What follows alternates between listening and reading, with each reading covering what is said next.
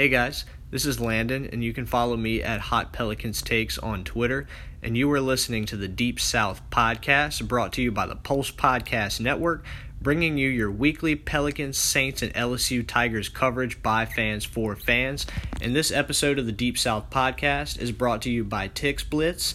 TixBlitz is the official ticket provider for the Pulse Podcast Network. Have you been searching for the best ticket deals around? Well, look no further. With TixBlitz, the price you see is the price you pay. And TixBlitz just happens to have over $6 billion in ticket inventory just waiting for you. They absolutely mean it when they say every ticket, every venue, everywhere. And you can save even more with promo code PULSE in all caps to save you 5% off your total purchase. Just go to TixBlitz.com and click the search bar. Search events based on your geographic location, pick the show you want, and bam, it's showtime. Sporting events, Broadway shows, concerts, and more with TixBlitz.com. And while you're there, be sure to sign up for the email newsletter so you can stay up to date on the latest news and savings with TixBlitz. That's TixBlitz.com, TixBlitz.com. Every ticket, every venue, everywhere.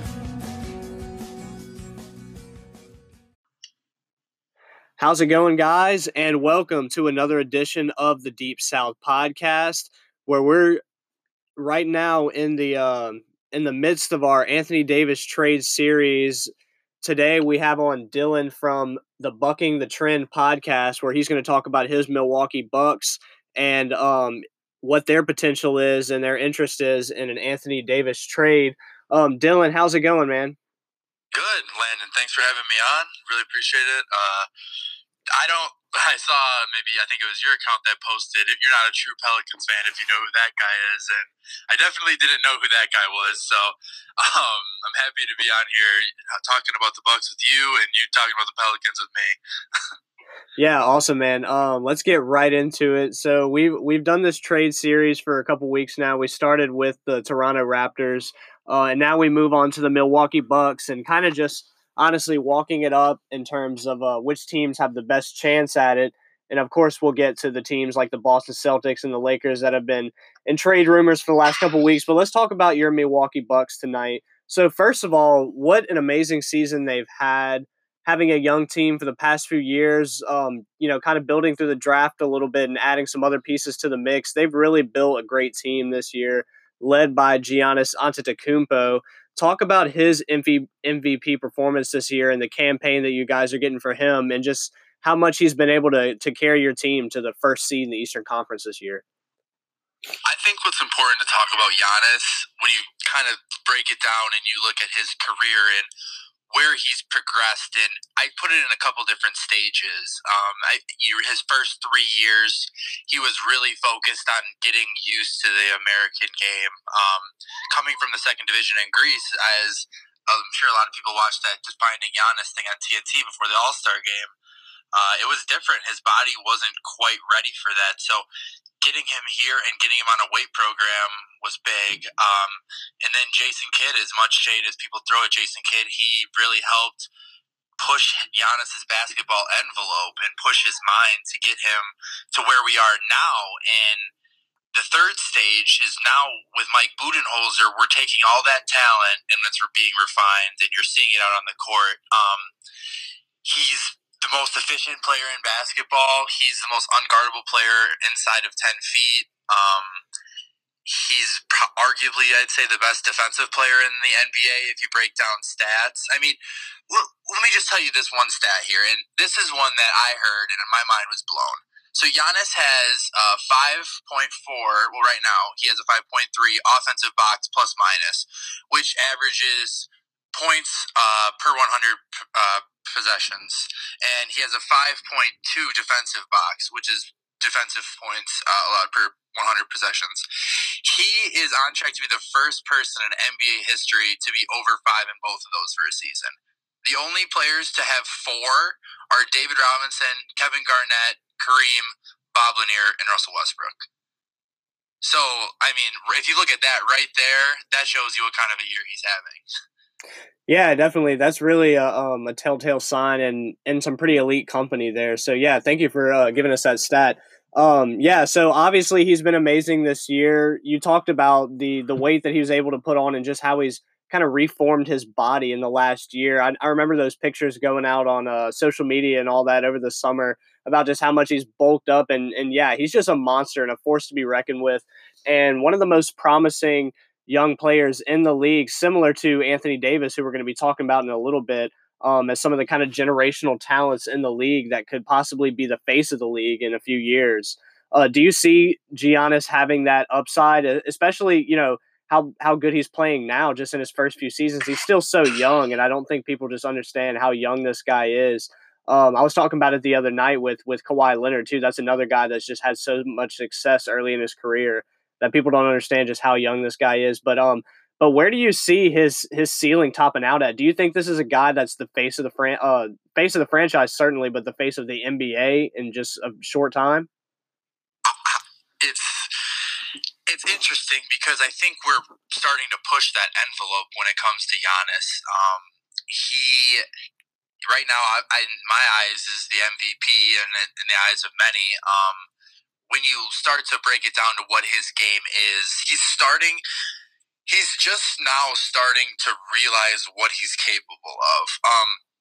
If you watched any of the games, probably from even 20 games in the year this year, from on past, Giannis is really out of control when he drives to the basket, and you've started to see him find those open shooters. And part of it is the team around him. There are open shooters, and there's guys that are capable shooters around him, and that always helps. But you start to see a young talent, and this is kind of where I separate AD and Giannis. AD hasn't had the help around him to make him look as good as Giannis has. I mean, Giannis is a fantastic player, but the other guys around Giannis complement his game so much more. I mean, 6 assists is a lot of the reason is because he has all these 3-point shooters around him. He has 13 rebounds because Brook Lopez, every single possession, blocks out the other team's biggest guy, and Giannis is there to snatch the rebound mostly uncontested. And he's averaging 27 because he's unstoppable getting to the rim. He's a good mid-range shooter. He's a progressing 3-point shooter. And in terms of the hierarchy, I have him in that top 5 group when you're starting to debate between LeBron, KD, Steph, and Harden. In my eyes, as the 5 best players in the NBA. Not just this season, but in total, I think Giannis he's already there in my eyes. Yeah, awesome. That's definitely a conversation that we're already having right now, and it's certainly a legitimate argument. I think personally, I would have him right outside of that top 5 bubble. Usually, I put him about 6 or 7 in my eyes. Just because I want to see him take that next step, which they could very well do this year. With the Are you talking about as a team you want him to take that step, or are you saying in his terms of his career, as you want to see him win a playoff series?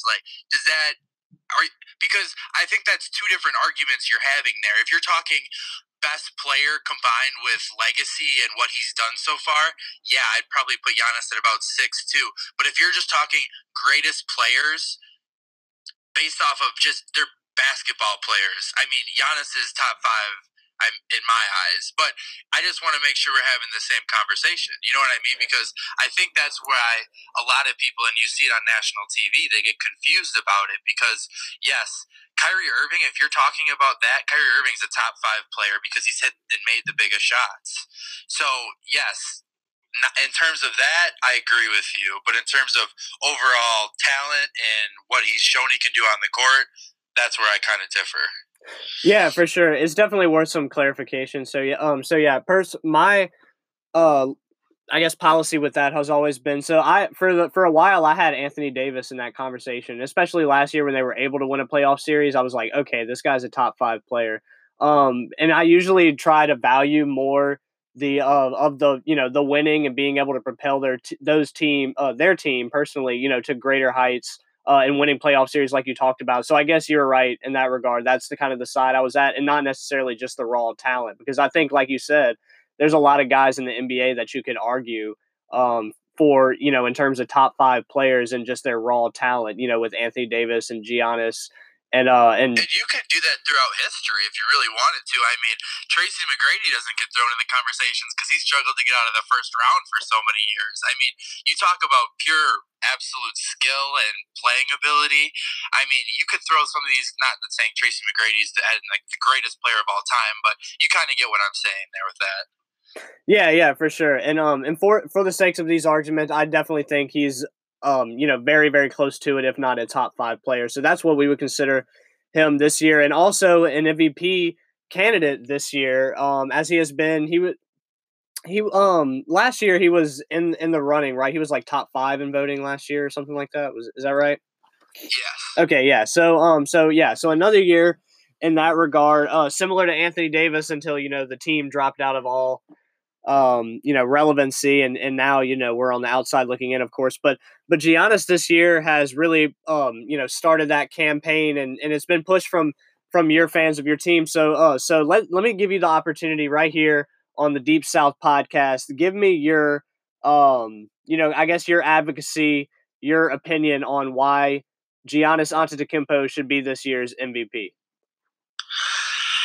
I think it's pretty simple. I listened to Candace Parker's commentary on TNT the other night, and she was talking about what James Harden's doing with his, 30-something, averaging 30 plus points a game, his streak for 30 plus games.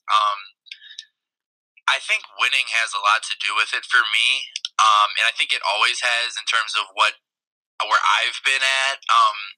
I think the MVP is really about who has maybe the best season, and that's kind of what it's turned to ever since Russell Westbrook has won because of the triple-double, and I think people have gotten kind of caught up in that and say, oh, wait, he's having huge numbers, but who is the best player on the best team and has monster stats? I mean, yes, James Harden has 36 points per game. His usage rate is absolutely through the roof. I mean, let's look at the minutes here for a second. Yeah, James Harden's top 5 in the NBA in minutes. Giannis is 46th in the NBA in minutes. Less than 3,000 minutes than James Harden has on the season. And it's just because they don't need him necessarily to win every night. And I don't fault Giannis with that, because when they do need Giannis to play well, he always does. Like I mentioned before about that offensive box plus minus, I mean, all the stats are really there. His net rating is over 13 at this point, so that's best in the league. I'm also going to say that the Bucks have pretty much their whole starting 5 is in the top 5 in net rating. So they're just a good team overall. And when you have a point differential as a team of plus 10, you really have to say, all right, well, what's really going on here with this team? Because if you break down all the numbers, I really don't see a world where Giannis isn't the MVP. If you look at it from numbers and kind of just the feel of it, Giannis feels like the MVP. Harden feels like he's having a really good run. I don't know. That's just kind of my opinion on it. He's the best player on the best team and has pretty much the best stats if you really look at it. Yeah, for sure. I definitely think that you can make a case for both Giannis and Harden this year. It's just really tricky this year with how good of an individual performance James Harden has been putting on. I mean, he's been putting on a scoring clinic, especially in the past month or so. But Giannis might be the defensive player of the year also. That's what the thing is. Obviously, James Harden is crazy good offensively, but if you look at the net rating, if you look at a chart of net rating, and if you look on my social media, I'll tweet one out tonight so people can look at it, and you see where James Harden is. James Harden is way so far down defensively that you can't even make him the MVP after looking at this chart. It's unbelievable. I mean, Giannis is arguably the best defensive player this season, and he's probably the second best offensive player this season. And in my eyes, that's better than the best offensive player and probably the 100th defensive player. I don't know. I just feel like that makes sense to me. When I look at it and when I talk to people, it just makes sense. Yeah, it's true. I mean, that was a similar argument that we were making last year for Anthony Davis with his MVP campaign. I mean, he was only 3rd in the voting when it all was said and done, but he was a top 3 MVP candidate and a top 3 defensive player of the year candidate as well. And we were just, we wanted the voters and the media and everybody that gets to vote on it to see that two-way play. But it seems like the fact of the matter is that MVP at the end of the day, it just seems like an offensive award. It really does. And you can maybe correct me on that. But if you look at it last year, the Rockets had a fantastic regular season. I mean, they were the best team in the Western Conference in a very, very difficult Western Conference. So they weren't empty and hollow stats. And that's kind of what I get from James, when you get from James Harden. I don't know. The usage rate is just unbelievable. I mean, it's 40%. That's unbelievable. And granted, I know Chris Paul was out, Eric Gordon was out, but man, I just can't get over that usage rate, and it kind of just puts it in perspective what you're really looking at in front of you. Yeah, it seems like the usage rate for my player on 2K, and I really don't like to pass the ball, so I know that's pretty rough. If an NBA player is getting that high in the 40s in terms of percentage on their usage, then yeah, that's getting out of hand. And I can definitely see the argument both ways. So yeah, thank you for giving us that little campaign from your perspective on that. But yeah, so let's move on to the overall team performance for the Bucks this year. So they currently have a 47-14 record, and they're holding the top spot in the Eastern Conference standings. You talked already about Giannis's defensive presence and just their being a two-way team this year and stuff.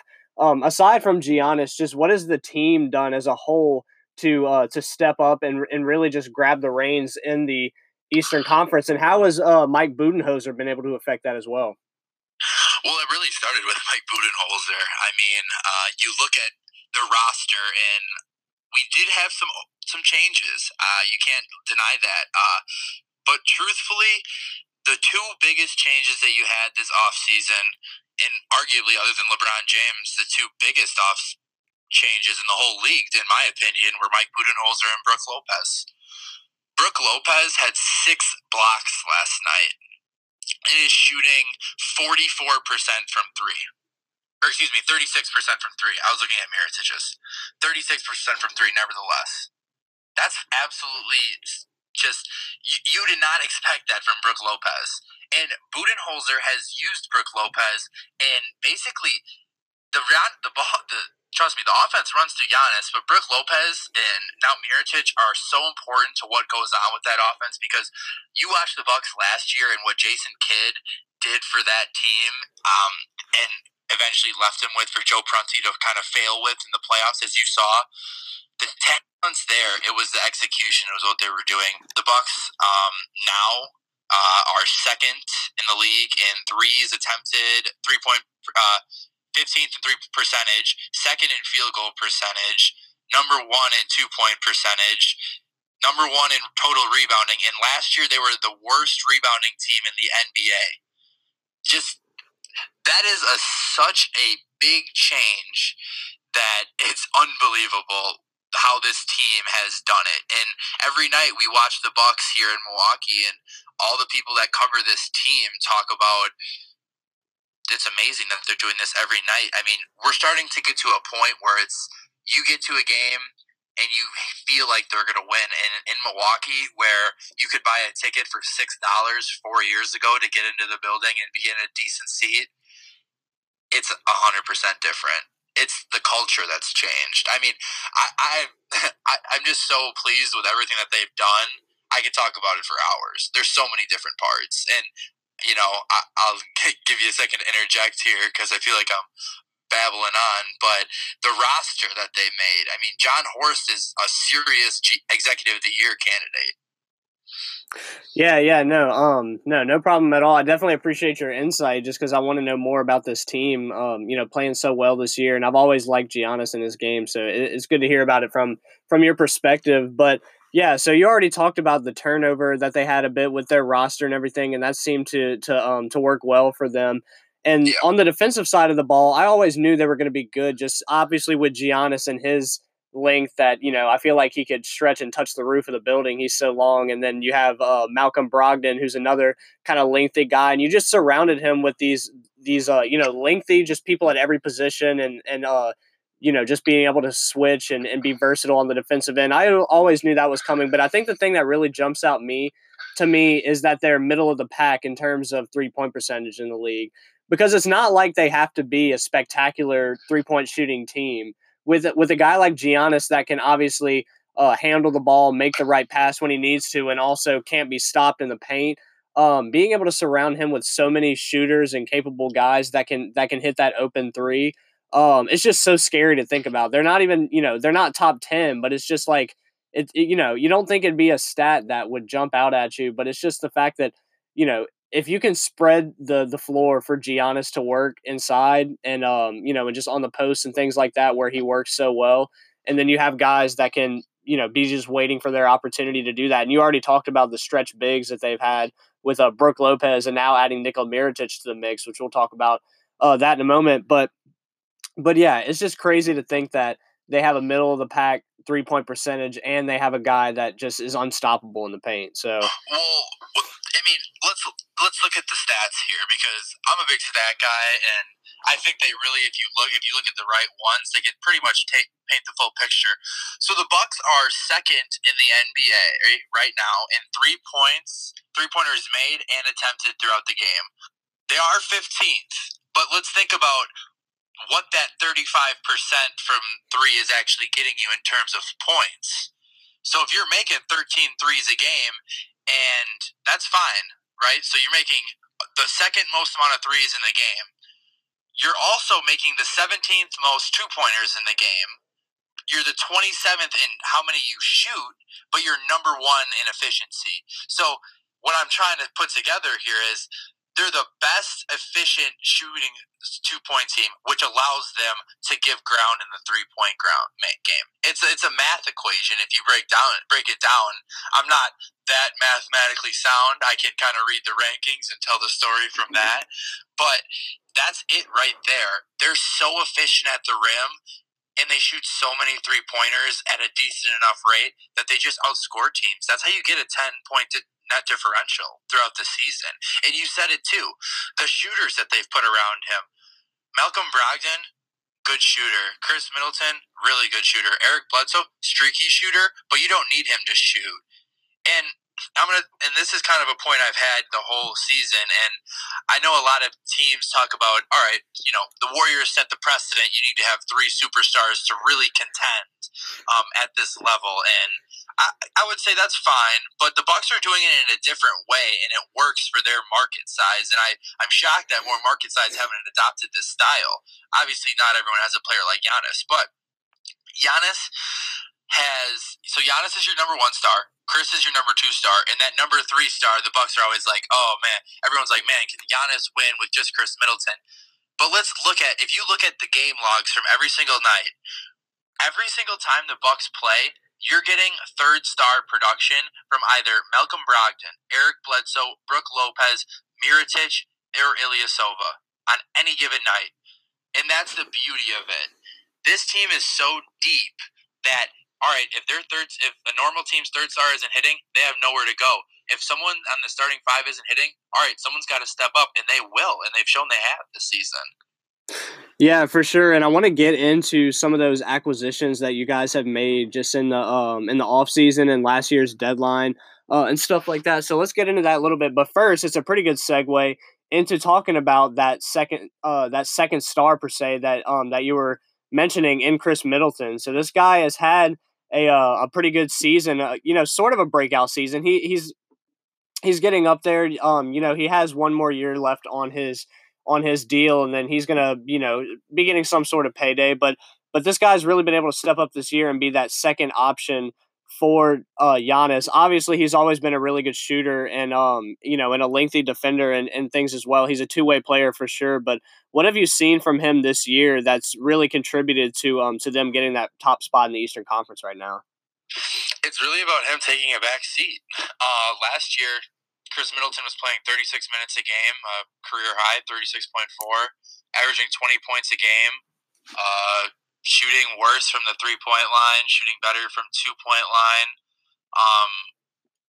He's just taking less shots, he's playing less minutes, and that's good for him. You see kind of what's happening with the Celtics right now. You see Kyrie Irving kind of late in games, pounding the ball a little bit too much, kind of four guys out there kind of watching him. That was the Bucks offense last year. Kind of with Chris Middleton and Giannis. It was three guys stand over here, and Chris and Giannis are going to go one-on-one. And yes, that was fantastic for Chris's stats, but what he's doing this year is much more important, and that's why he's an all-star, because his team's taking that gap. I mean, Chris Middleton, and Giannis has chronicled this. If you want to look it up on YouTube, you could look up Giannis and Chris Middleton's sacrifice, and he talked so much about what Chris has done for this team. You break it down, and Chris is taking less two-pointers, which means the ball's moving more. He's shooting more three-pointers. He's a better three-point shooter because of it, because he's not taking shots off the dribble. He's getting more rotation shots, and he's a crafty player. Like I said, 17.4. He's averaging I just want to pull up his per 36. He's averaging career highs in per 36 numbers right now. 26 and 4. 20 points, 6.9 rebounds, and 4.9 assists, all career highs in plus 36. So it's a system. It's playing with Giannis. It's taking that back seat. I think Eric Bledsoe as well, because you did mention you wanted to talk about the additions, so I'll just jump right into that. Eric Bledsoe, since he came on last year in November. Last year with Jason Kidd, it wasn't really working for him. But this year, he has confidence. Mike Budenholzer wants him to go to the rim. He's the only player in the NBA that's in top 10 in field goal percentage within 3 feet of the basket that's under 6'8", and he's 6'1". Isn't that crazy? Isn't that and you watch him play and you see why he's so physical when he goes to the rim, and it helps that offense. It's a catalyst. It's a catalyst of motion, and Mike Budenholzer saw it.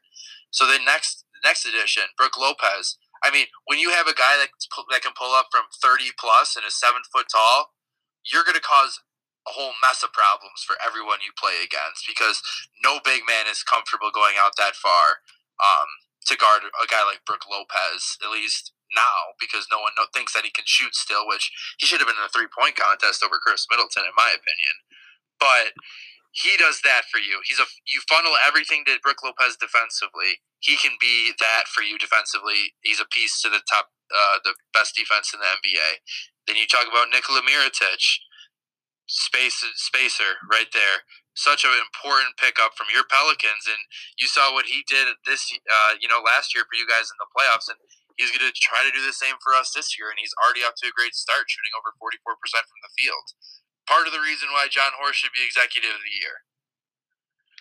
Yeah, I definitely agree with that. I think that was a really, really underrated pickup just in the deadline in general, because you already had a floor spacer like Brook Lopez that's, like you talked about, just a ridiculous 3-point percentage this year, and somebody that's just gotten better and better, and one of the guys that's really just adapted to the modern NBA so well. I mean, you see some big men that kind of just flame out of the league and just cannot adapt to this. And we're seeing evidence of it now a little bit right now in New Orleans with Jahlil Okafor. He just hasn't really adapted to that modern style. He's always been a really just back to the basket, really traditional big man.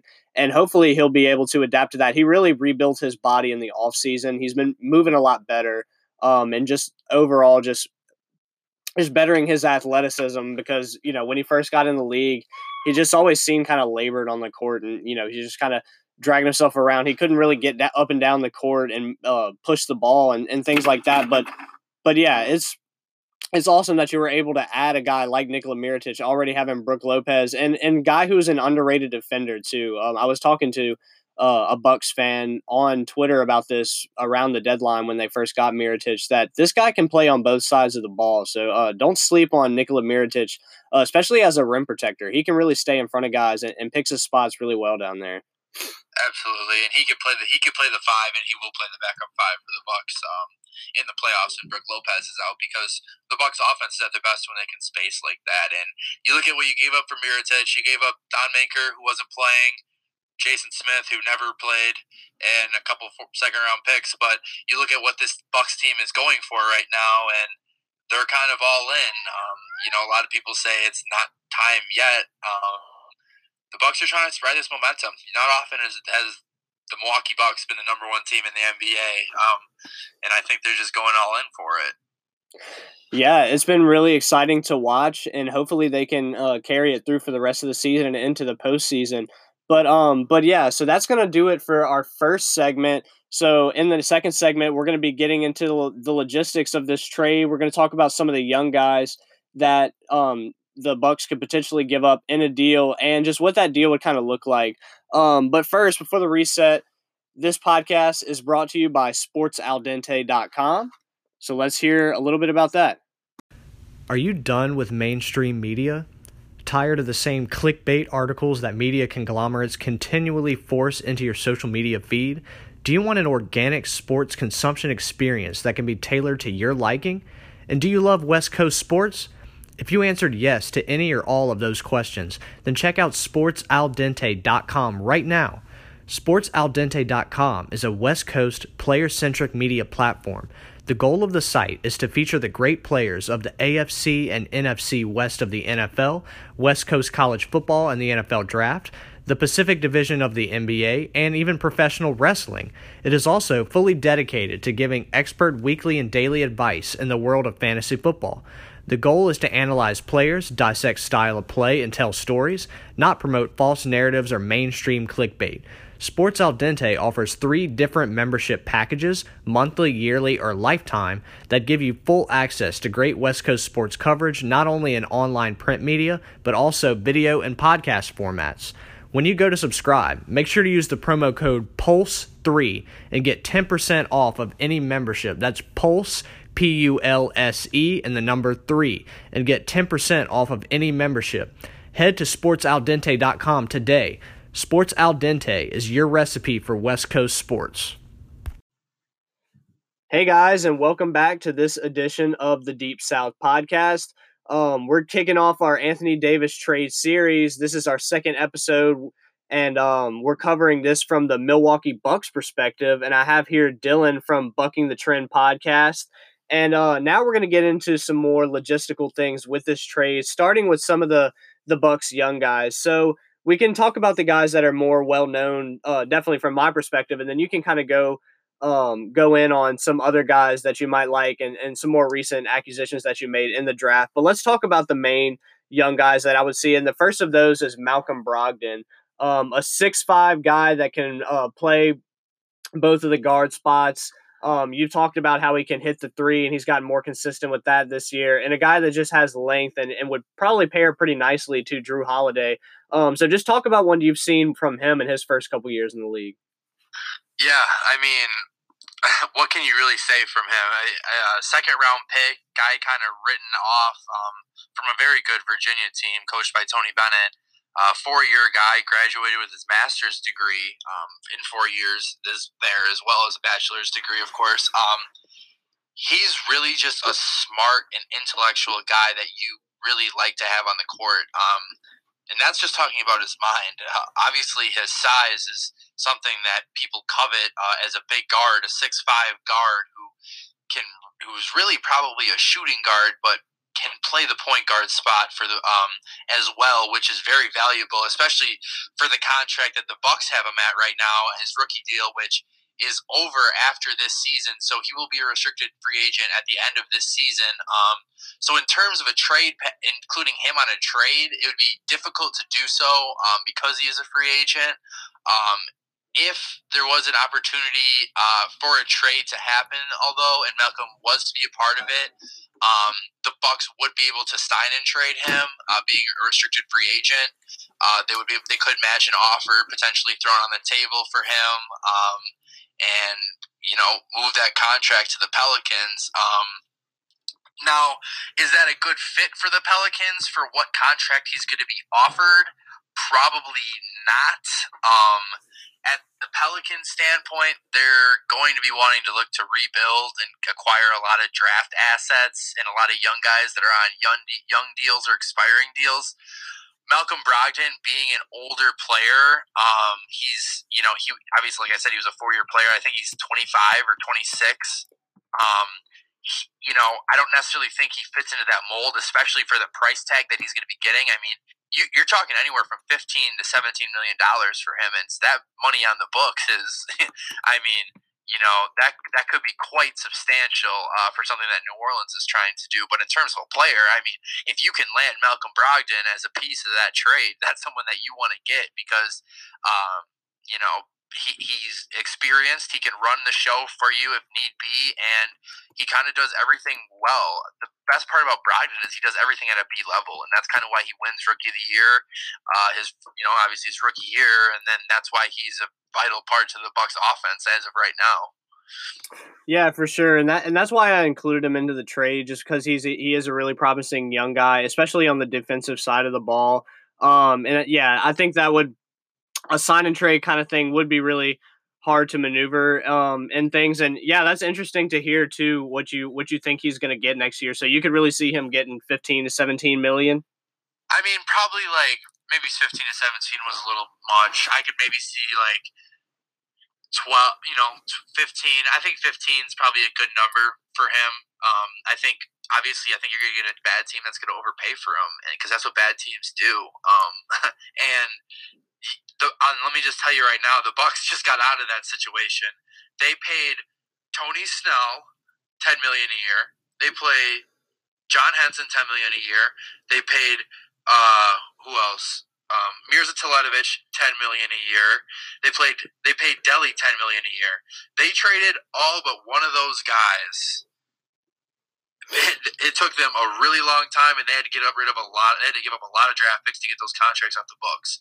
So signing those 4 for 40 type deals, it's just not really a winning formula. You look at the Warriors, you look at the Rockets, you look at the Celtics. I mean, maybe not the Celtics, but you look at the 76ers now.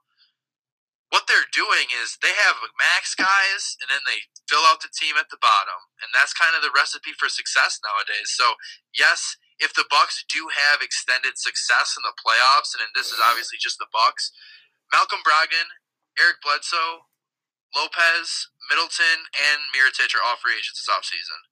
The Bucks have an opportunity to re-sign all of them if it goes well. Will they do that? Potentially.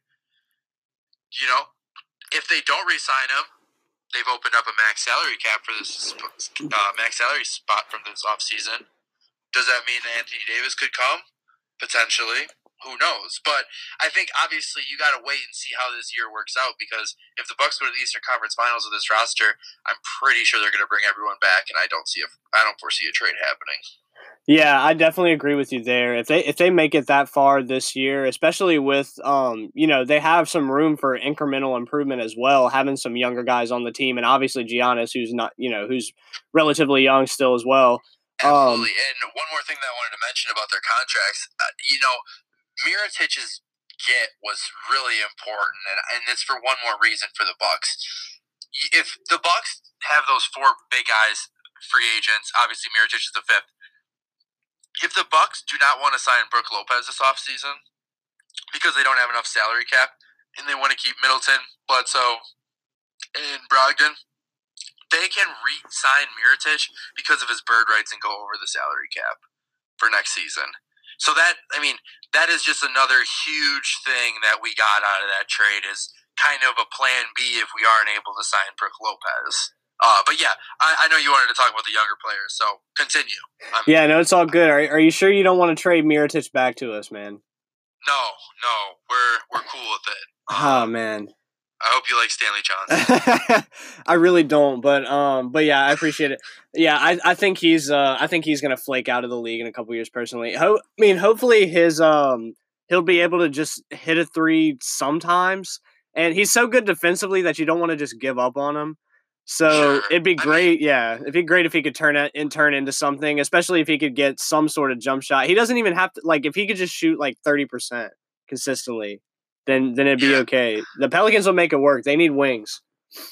Yes, and hopefully through Anthony Davis you'll be able to get some. Yeah, most definitely. So let's talk about another guy that I've seen a good bit of basketball from, and that's Sterling Brown. He's a 6'6" shooting guard. This year his numbers don't jump out at you, but he's been doing it in pretty low minutes, and he's averaging 5 points, 2 rebounds and 1 assist on 45% from the field, 36% from 3. And he's doing that in 16 minutes a game. So hasn't really been getting an opportunity. I don't even know if he's really a regular part of the rotation for you guys. I don't know. Does he get consistent minutes for you guys? Yeah, I mean, I think it's more of a spot thing. Budenholzer really likes what he does defensively. At 6'6", and he's a pretty stout 6'6", but he's quick with it. And that I've covered. Actually, it's kind of funny that the Bucks actually took him. I did a draft preview a while back, and it was on Sterling Brown, and I wanted the Bucks to take him just because of what he's been able to do. He was kind of another guy that was a 3-year player at a Southern Methodist, and he came out. He had kind of play now skills, not much of an upside guy, but with what he can do now for you defensively and scoring the ball in an opportunistic fashion, he's a nice piece. He does have, he's a restricted free agent in 2020, so you would have some. It could be a nice spot to kind of be a filler on a trade, especially because you'll be able to get a year out of him, and he can go out there and play. He's not necessarily. Him and kind of Tony Snell kind of flip-flop for those minutes in terms of the first bench kind of wing off the board. And when it comes to game-by-games, and Tony Snell's been playing really well this year shooting the ball, so kind of Sterling Brown's role kind of diminished, and he was hurt for a little bit, so his playing time has kind of decreased a little bit, so. Yeah, you talked about the defensive potential that he has, and that's mostly what I've seen from him. His per 36 numbers don't look too bad. He's averaging almost 12 points a game, 3 assists. In what's that, 6 rebounds in per 36 minutes. So yeah, I mean he could be an okay player. Hopefully his offensive game would come around. He is 23 years old now. So still relatively young, but like you said, this may be just kind of what he does now he can use to his advantage, but maybe the upside may not be there. But really, I want the Pelicans in this trade. I really want them to go to a more defensive minded kind of team, which is why a guy like Sterling Brown sounds appealing. And just being able to surround Drew Holiday, since he's obviously still going to be here, with some guards around him, and then some wing talent, obviously, which we could talk about. But yeah, so other than Sterling Brown and Malcolm Brogdon, what other young guys could you speak on that might be potential pieces in the deal, especially guys that aren't going to need to be paid for another few years? You're kind of really only looking at 2 guys there. Dante DiVincenzo, our first round pick this year with number 17, kind of a fit guy. He's been hurt this year with a foot thing. He played earlier this year and got some pretty good run, had some pretty decent minutes. Didn't really do too much offensively. We kind of really haven't seen what he could be because of this injury that's kind of nagged him. He had an injury too in the summer, which kind of got him off to a slow start. So injuries, might be a concern moving forward. But in terms of a player, I mean, you saw what he did in the national championship game against Michigan. He can really shoot the ball. He's a pretty quick defender and kind of crafty from what I've seen from him so far. So that could be a guy who doesn't get paid until 2022 in restricted free agency. The other guy that might be attractive, who's kind of played his way kind of into a little bit more good faith around the league, is DJ Wilson. He is a 6'10" guy out of Michigan. Real lengthy. He's put a lot of muscle on his body actually since he's been in the NBA. The Bucks have the best training staff in the NBA, and if you want to look at it, you can look at their players and see what kind of shape they're in. And he's nice. He can stretch it out a little bit. He can shoot it a little bit. He plays hard. When he doesn't play hard, he's very hard. He's very hard to play. Now that Mirotic is here, his role has been diminished. He hasn't played. He's played actually a little bit in the garbage time. But I don't know. See, when the Bucks had Thon Maker and when they had some draft picks, I could see this trade potentially going down. I obviously know that Anthony Davis on his apparent list put the Bucks out there. I just don't see a good way for it to happen unless the Bucks are willing to. I think it's more likely that the Bucks get someone in free agent because it's a hell of a lot easier than what it's going to be with Bledsoe, Middleton, all free agents. Because ideally, the Pelicans would probably want to get Chris Middleton back, right? Probably. Yeah, I mean, probably Middleton or Bledsoe. Yeah, I mean, Chris Middleton, I feel like he'd kind of have to be the center of the trade because with the Pelicans kind of looking for some more like all-NBA kind of guys that they can build around, even though Chris Middleton's already 27. Personally, I mean, I put them on the list and did the episode here with you today, which I really appreciated having you on. Absolutely. Yeah, but mostly just because he did put them on his list and just the idea of pairing AD and Giannis just sounds so enticing, which we can definitely get into. But yeah, so Chris Middleton, he did sign that 5-year, $70 million deal with you guys back in 2015. With his last year being a $13 million player option. So I'm guessing that you don't see him picking that option up, do you? No. Chris Middleton kind of did us a solid with that 5 for 70 that he did earlier in his career, and he's not really in the market of saving the Bucks any money, especially when the Bucks can pay him. If the Bucks could not pay him, it would be one story, but they can pay him, and he sees what the success is going to be on the floor. So Chris Middleton. And this has kind of been the big debate for Bucks fans, and it's kind of what's lingering in the future that we're so happy about what's going on right now. It's tough to think about this, but a lot of changes could possibly happen this offseason. I mean, Eric Bledsoe to the Lakers could be a very real thing. I mean, Eric Bledsoe's, Rich Paul, Clutch Sports, could be definitely an opportunity there. They call Eric Bledsoe Baby LeBron here anyway. So, I mean, that could definitely be an option. But yeah, just in terms of the contract of what Chris Middleton is probably going to be worth. I mean, this year it's been anywhere from $20 to $30 million, and yes, that's an extremely wide range, but $30 million is a lot for Chris Middleton, and maybe the Bucks can do it because they have his rights to go over the cap to do such a thing, and it makes sense for them. But in terms of the Pelicans getting Chris Middleton for $30 million. That doesn't make sense. Yeah, I definitely couldn't see that happening, especially for that price tag. And the Pelicans, like I was saying, it just seems like a really short-sighted move if they were to do that and have him at the center of a trade or whatever. Because if we're trying to rebuild and at least have a couple years of building through the draft, even though we have a Drew Holiday who's going to be obviously our best player, but be playing more of a leadership role and a guy that's just really gotten attached to the city.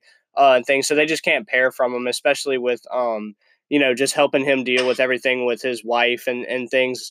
In the past few seasons, they've just really built a connection with him and the city and stuff. So we just can't see him go. But other than that, we're going to be rebuilding. So it'd really be a short-sighted move to. I mean, it's about the draft.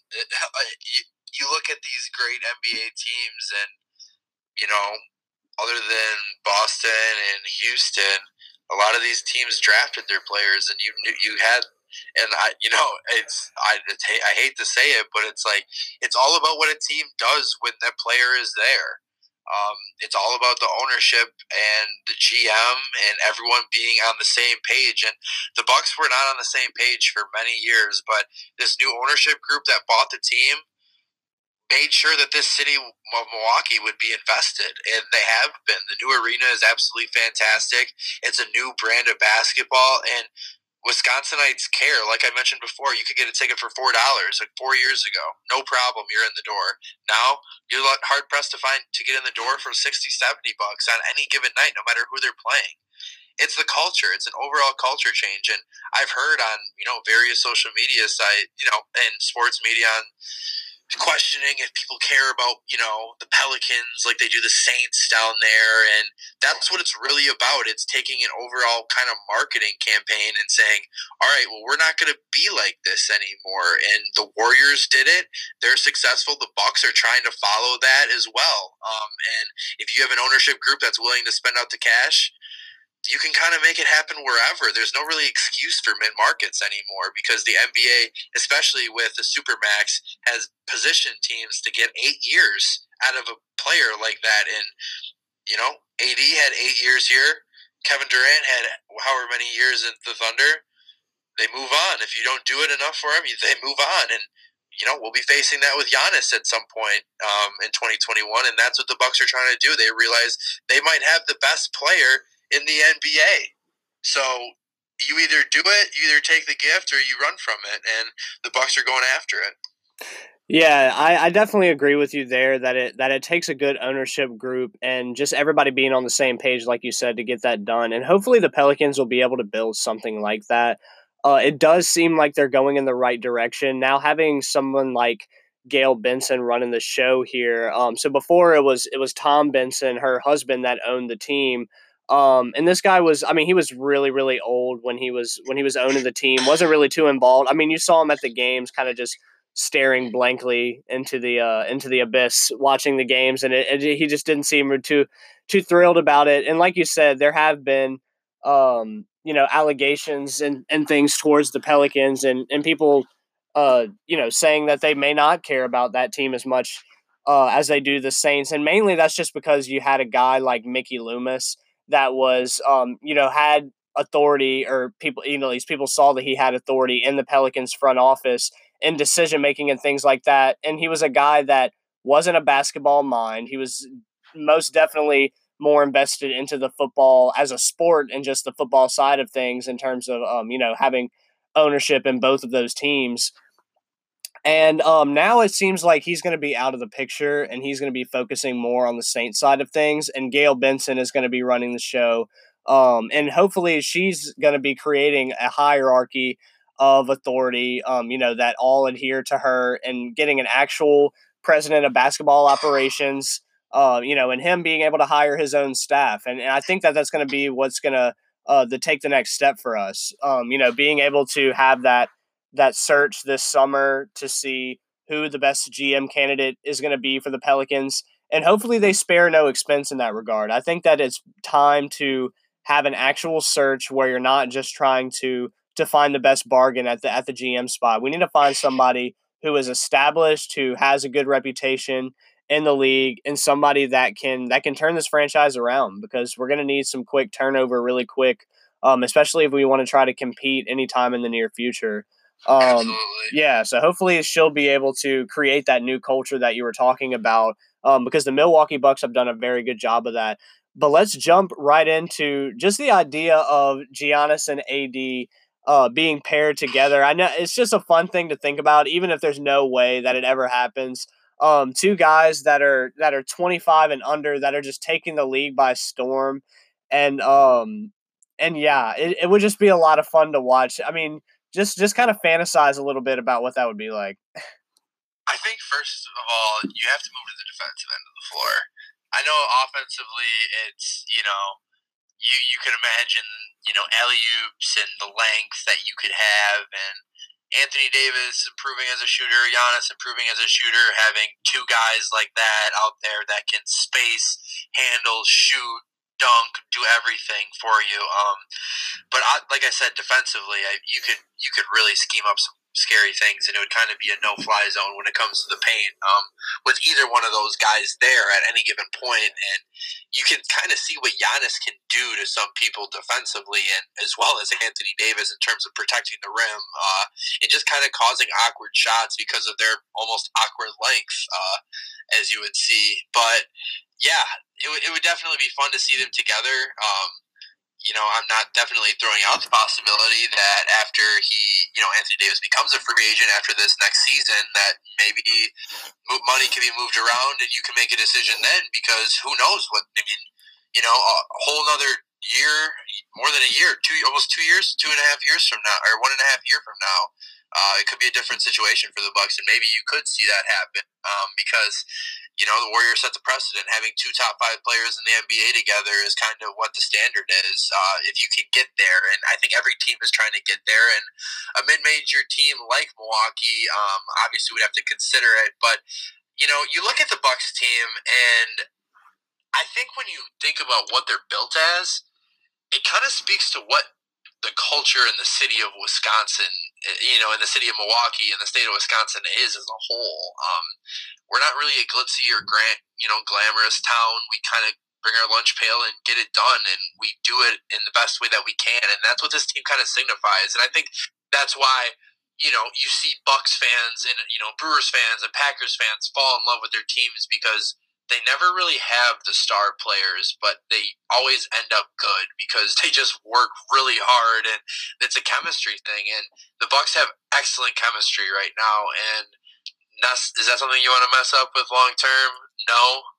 Does the thought of Giannis and Anthony Davis playing together sound absolutely tasty, I guess is a good word? It does. But I think that the Bucks are better set off for a championship winning by himself. And Colin Cowherd, I mean, he's definitely not believing in the Bucks, but he said that he thinks Giannis can win a championship with a bunch of guys like Chris Middleton, and I, for one, agree.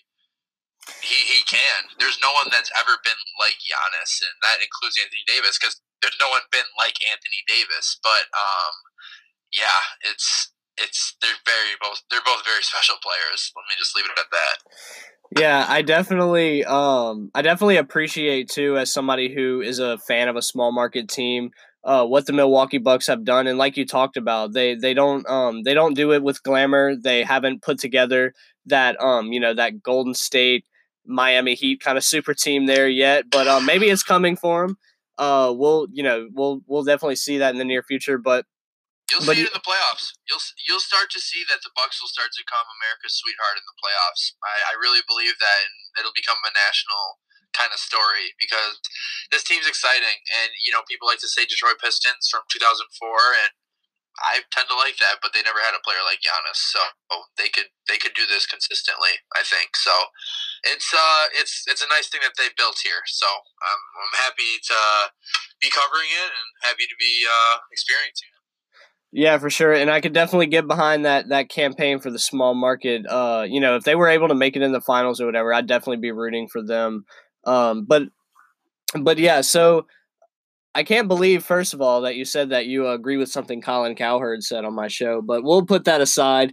If you look at our podcast, though, I see the things that he said about the Boston Celtics, and that could be a whole other hour-long podcast, but the things that he says about the Boston Celtics are absolutely unreal, because I don't know if we're watching the same game. I do not think the Boston Celtics, I think they have a bunch of talent, but they are completely the opposite of the Bucks, and it's pretty telling that, I don't know, I just don't think that, there's six. In their last 12 games, 6 with Kyrie, 6 without Kyrie. They're 0-6 with Kyrie, 6-0 without him. You can't deny anything like that. That's not a one-game phenomenon. That's 6 games. If it was 4-2 and 2-4, maybe that's one thing. But 6-0 and 0-6, and you're talking a point differential that's double digits. It's ridiculous.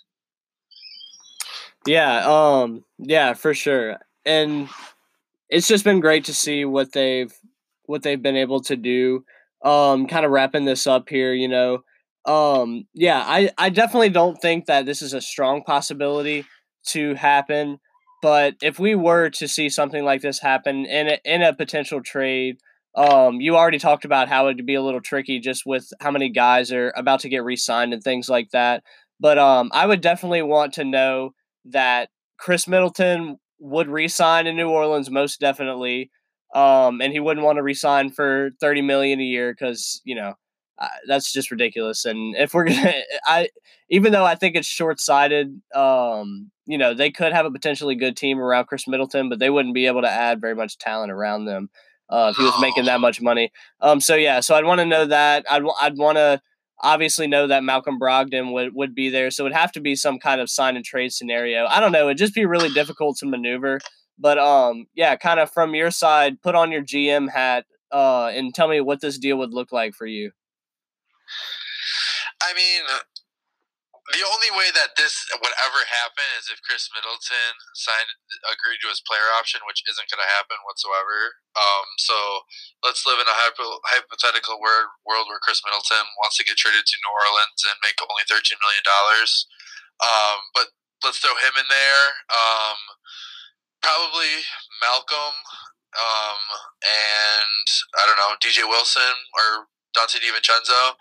I'm just having such a hard time, because it's like, these guys all play such a critical role on this Bucks team, and it doesn't work without them, and it doesn't work with Anthony Davis. You know what I'm saying? Yeah. It's just the subtractions and the minuses just I don't see a successful way the Bucks continue what their trending is with Anthony Davis on their team. And I mean, no offense to Anthony Davis and stuff like that, but I don't know. It just kind of rubs me the wrong way, like just kind of how he handled the whole situation, especially obviously the Lakers. I think, what everyone wants to say about Rich Paul and what LeBron's influence is, in my opinion, I think it's pretty clear that LeBron and Rich Paul said, all right, Anthony, you're going to try to force a trade right now, and because we need to get you here because Boston's going to have a better package in the offseason, and New Orleans is probably going to trade him to Boston, and New Orleans doesn't want to trade him to LA, so this was the best time to do it while Boston couldn't, and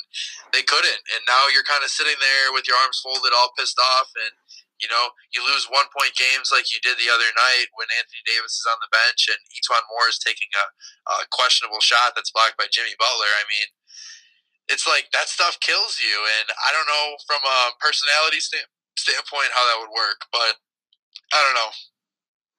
Yeah, for sure. I don't think we have to go in depth with the logistics of the trade, and I think it's safe to say, like you were talking about too, that the Bucks guys probably have more value to the Bucks than they might have for another team like the Pelicans, especially with a guy like Budenholzer that has his system and everything in place and has been able to help them out this year.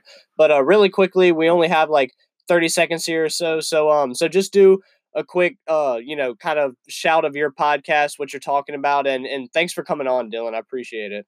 Yeah, no problem. We are Buck the Trend Podcast. We are a part of the Pulse Podcast Network of the NBA Podcast. So we are the Milwaukee Bucks podcast for the Pulse Podcast Network.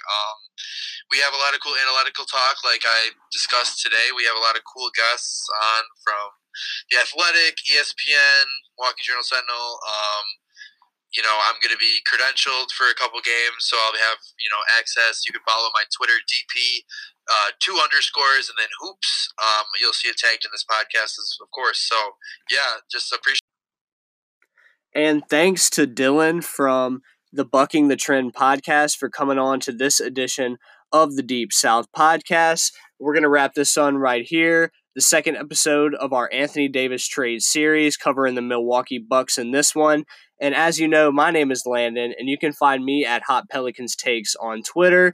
And this is the Deep South Podcast, where we are giving you your weekly Pelicans, Saints, and LSU Tigers coverage by fans for fans. And have a good night, Pelicans fans.